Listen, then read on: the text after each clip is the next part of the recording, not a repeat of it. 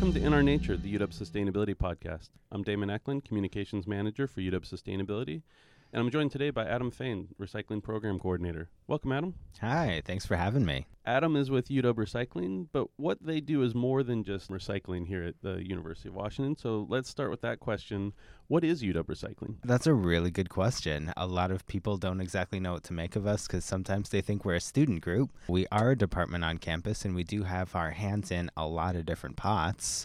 We are contract administrators in our office. We deal with our vendors to make sure that our day-to-day operations go smoothly. And so we have vendors like waste and recycling, vendors like Recology, and compost vendors like Cedar Grove, and then vendors that deal with like specialty recycling. So we have to coordinate all those services. We also deal with waste infrastructure. And so if you see a recycle bin or a compost bin anywhere on campus, even some of the outdoor bins, we're basically responsible for putting it there and making sure that everybody has access to recycling and composting when they need it. Aside from that, we also have a crew and a fleet of vehicles that go around to most of the buildings. So when custodians take all that waste out, they bring it to the loading docks, and then our crew picks that up. And then last but not least, we, much like we're doing right now, we're making sure that people know how to recycle and compost correctly. We're just making sure that everybody knows what to do and make ourselves available for anybody that has questions. Adam, so let's start with the basics. A lot of people who maybe aren't from Seattle and are here at the University of Washington, some people have never even seen, a compost bin before. So what goes into the compost bin? Why is it important to separate your compost?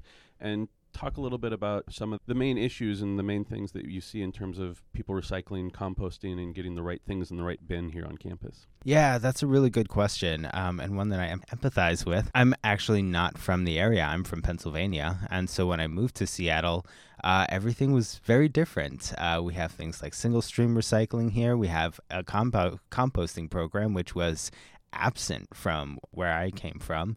And so I kind of had to learn things. And I think a lot of the students and some of the new staff and faculty have the same experience. And so that's one of the reasons why we do what we do. And so when just basic overview, especially with recyclings, some of the usual suspects are glass bottles, cans, bottles, paper, things like that. Usually people have basic understanding of some of the basics that are recyclable, but it gets a little bit more confusing when you get into just like plastic packaging and plastic in general. Because here in Seattle, we tell people to actually ignore the recycle symbol, because that actually, especially like the chasing arrows with the number inside, that number doesn't actually tell you if something's recyclable. It just tells you what type of plastic it's made out of. And so, for instance, number 7 is just other. So you really have no idea. It doesn't really give you much information. And so, in Seattle, it's just important to recycle based off of shape. So bottles, cups, jugs, and tubs is what we tell people. All of that stuff here in Seattle is fine to recycle. Just make sure it's clean, empty, and dry. Compost, that's a big question that we get, especially since it's not standard. We don't have the usual suspects like you do in recycling. Some people have the option, if they have land, they have like a backyard compost bin, and that's a great place to start. So in your backyard, things like food scraps and yard waste, those are all compostable. And so food scraps will be anything from like banana peels, or if you're making a meal, like, have you rip the skin off of the onion or cut up a pepper, all of the stuff left over from that's all good compost. Or if you have like an overripe banana, you don't have any plans of making banana bread out of, that's fine to compost. Just make sure those little stickers are off of those. Those are not compostable. And so yard waste, anything that's left over from yard work, grass clippings, little twigs, dried leaves, all of that stuff is fine. Going into more of the in-depth things you can't compost in your backyard, because we have Cedar Grove, which is our vendor for compost. We send all of our stuff there. We can compost things like meat, bones, and dairy, which you wouldn't be able to do in your backyard. And so a lot of people are surprised when I say like, oh yeah, eggs left over, your eggshells, that's great compost. They're like, wait, what? We can't do that. But yes, actually you can. And then higher level as compostable serviceware.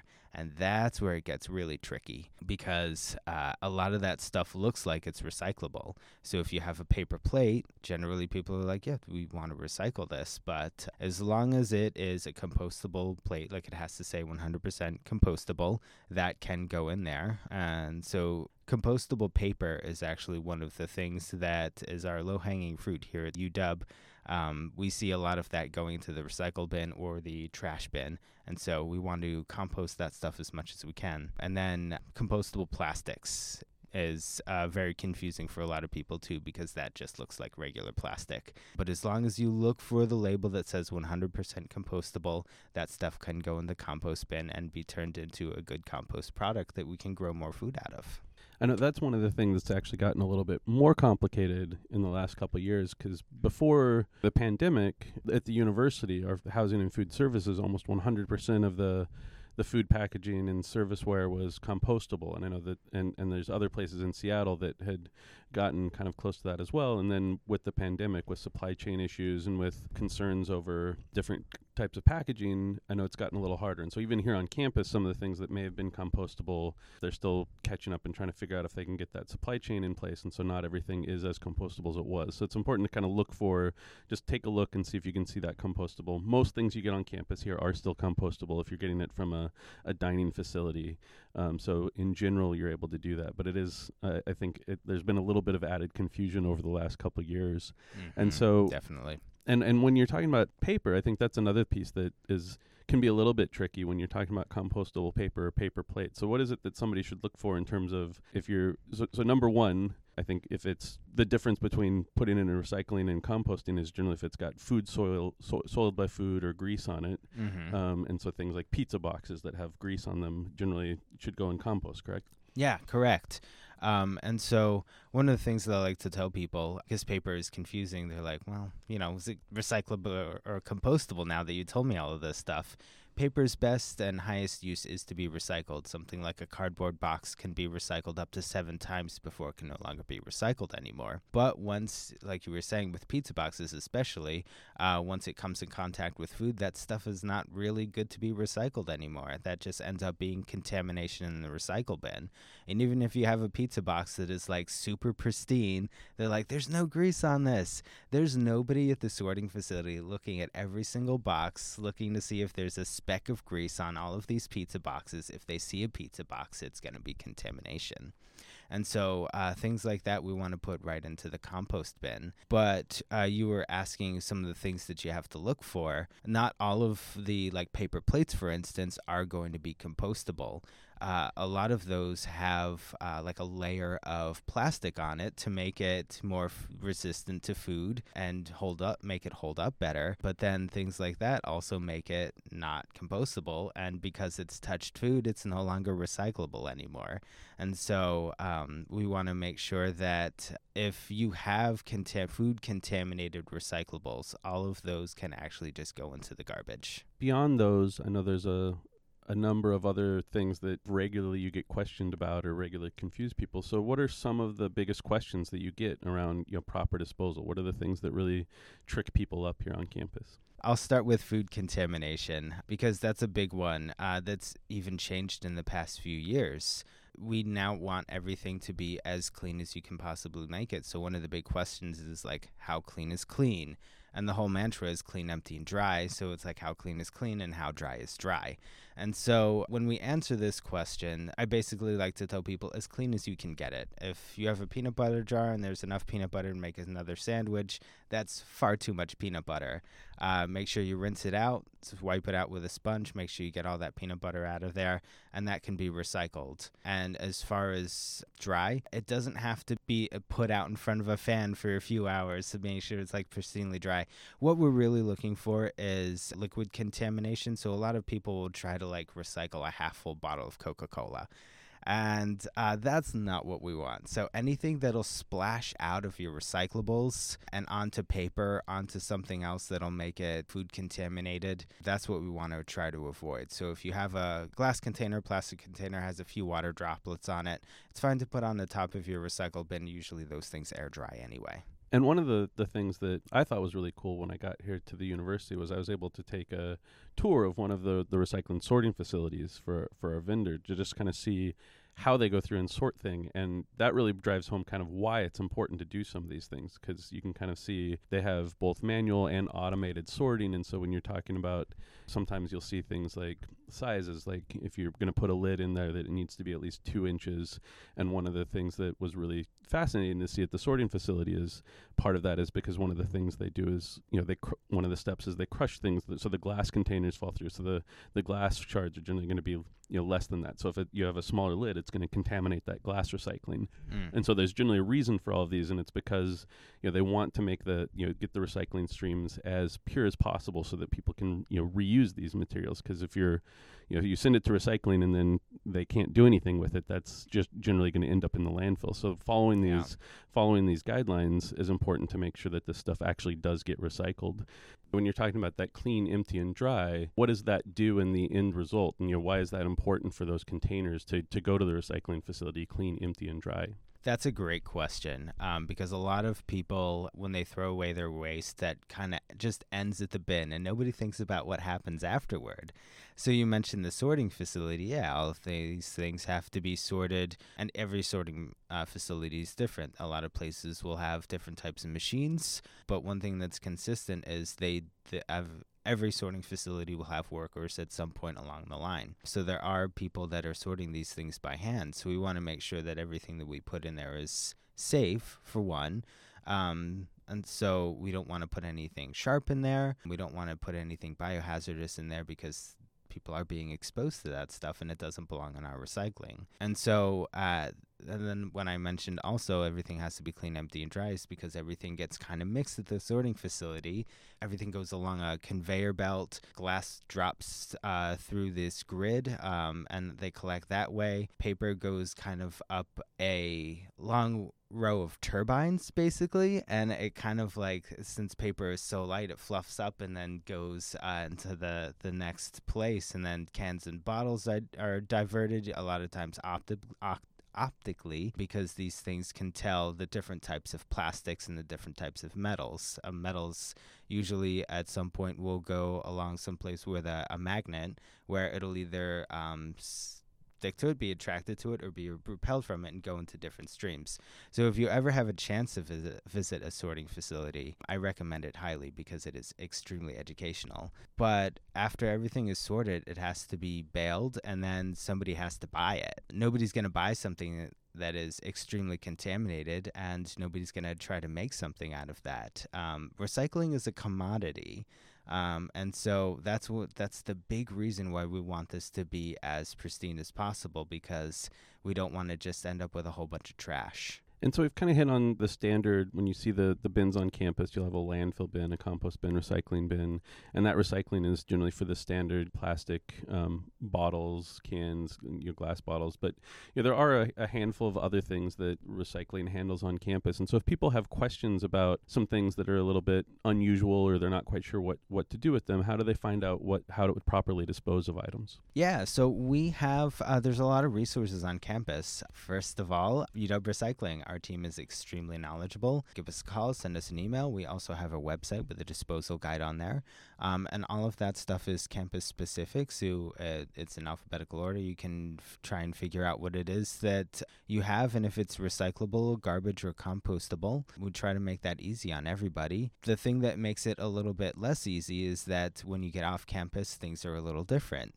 The city in Seattle in general is different from on campus because we have some resources available to students that aren't as easy to find in Seattle as a whole. And then when you get out of Seattle, everything is different. And so what I tell people is to look local. If you're just Googling something, just a random item, the information that you get a lot of times is contradicting, and it's frustrating to a lot of people because it's like, I found this one website that says it's recyclable and one that says it's not. But if you look at usually every city has some sort of website that has a disposal guide like ours. The city of Seattle definitely does. King County has one. Or your local waste hauler will also have guides. So it's important to look up the things that are specific to where you live. And if you have a question about things on campus, I will say UW Recycling is often, UW Recycling is very responsive and wants to help, and the way to reach them is recycle@uw.edu for an email address. Yes, thank you. All right, so moving on from just kind of the nuts and bolts of how we throw things away or how we would dispose of things, let's talk about what UW's goals are around waste. What are we trying to do when we're talking about waste at the University of Washington? Yeah, so our goals have shifted over time. It used to be way back when that we had a goal of 70% waste diversion by 2020. And then when 2020 came and passed, we kind of had to reevaluate those goals. And so the one thing with waste diversion is it's a little bit short-sighted, especially when you look at contamination. Waste diversion, if you're not familiar, is basically diverting waste from the landfill into a different stream, usually recycling or composting. It's really incentivizing people to put as much as they can into the recycling and as much as they can into the compost, but it doesn't really allow people to take a look at their item and figure out if it is really belonging in these areas. So we wanted to shift our goals to address those issues. And also realize that recycling and composting isn't actually the best thing. The best thing is reducing the amount that you have to dispose of anyway, because if you have less that you dispose of, it answers a lot of people's questions, because if you don't have to throw this stuff out in the first place, then you don't have to worry about where it goes. And so the goal after that was 10% less waste by 2025, 10% less solid waste, that is, by 2025. And that fits actually into the Sustainability Action Plan as a whole from the university. And so that ended up being, that is currently our big push right now. It just so happened that during the pandemic, we were able to really reach that goal very easily because there were a lot less people on campus. But now that people are back and a lot less waste is being produced, it's really testing just our ability to reach those goals and see how the different plans that we enacted and put into place are affecting the campus in general. So right now, what are some of the biggest challenges we see? Yeah, the biggest challenge is knowledge, I would probably say, because the campus community is ever changing. We get new students every year, lots of turnover in staff and faculty.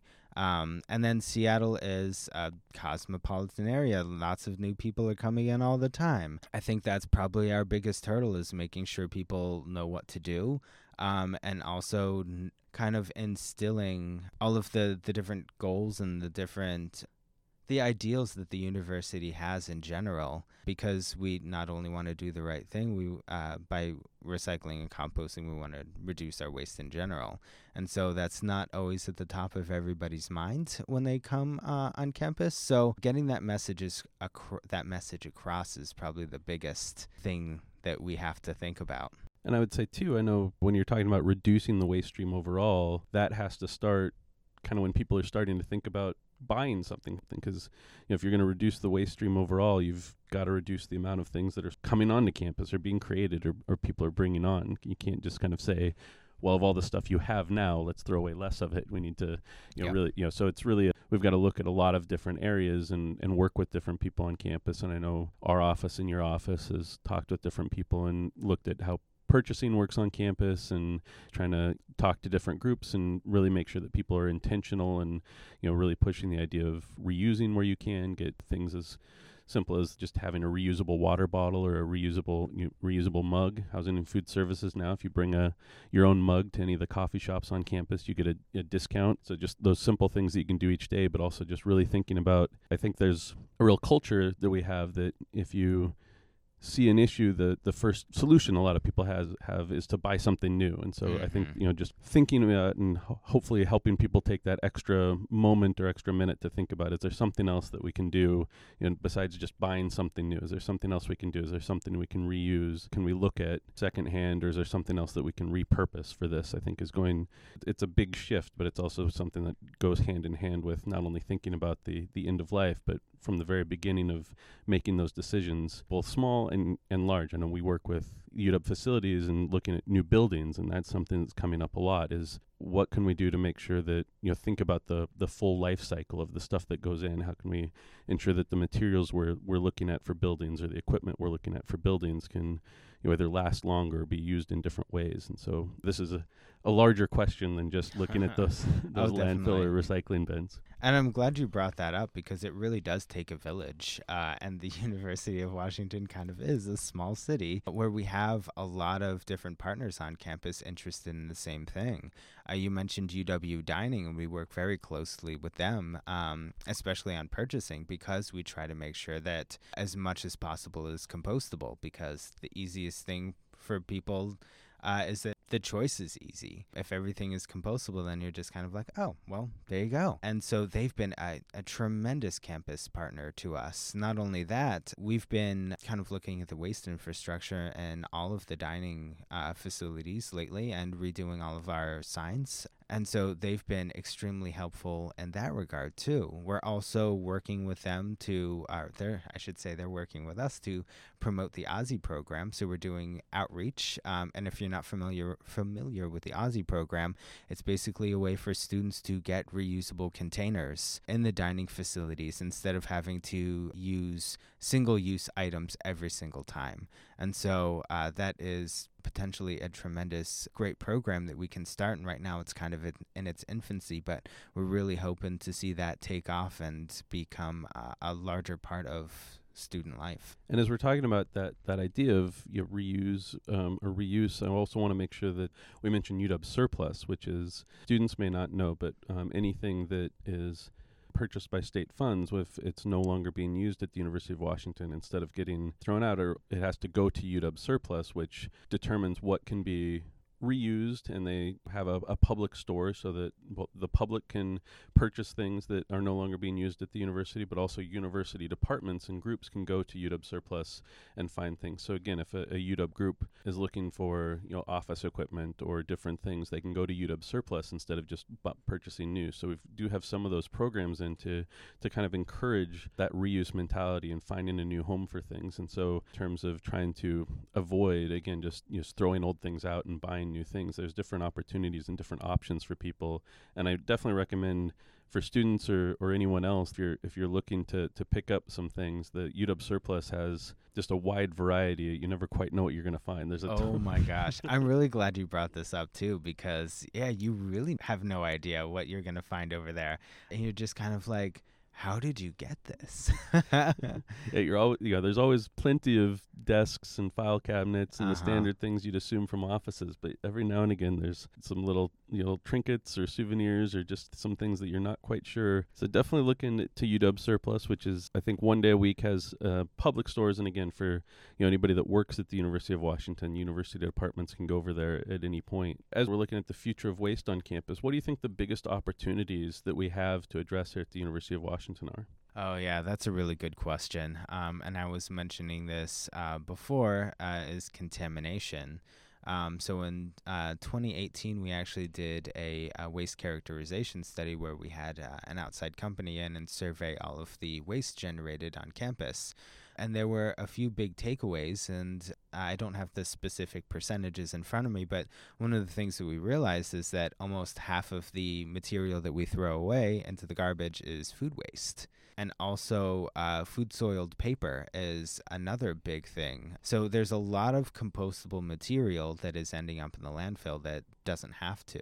And that kind of goes along with knowledge. Like I was saying before, a lot of people are from the area, and Seattle's definitely ahead of the curve in compost, so a lot of people just really aren't used to that. That's kind of one of our low-hanging fruits, and one of the things that if somebody will come up to me during outreach, they're like, what can I do? I'm like, well, make sure you compost your food waste. If everybody on campus did that, that would make a huge difference. One of the other things that we're really combating on campus, and this goes along with contamination, is just how difficult it is to recycle. And this is one of the last points that I wanted to touch on, is greenwashing. And one of the reasons why it's so difficult for everybody that wants to do the right thing, because a lot of people don't make it easy. A lot of people try to kind of capitalize on that. Everybody's want to do good. And so you'll come across things like, well, for instance, when I was first brought on to the recycling team, I was charged with buying compostable serviceware. And I was like, okay, easy, I got this. And so I looked high and low for the serviceware that was like cost effective and something that we would want. And then I ended up buying these forks that said made from plants. And I was like, perfect, there we go. And then when we got them, I realized, oh no, these are 50% compostable plastic and 50% regular plastic, which means it's just garbage. And so there are so many of these pitfalls that people just make people throw up their hands, and there's like, what am I going to do now? One of the big things that we try to do is make it easy on people. That's why we have these little digestible facts that say, like, bottles, cups, jugs, and tubs as far as recycling plastics. And then compost is like food waste, food soiled paper. Make sure it says compost on it.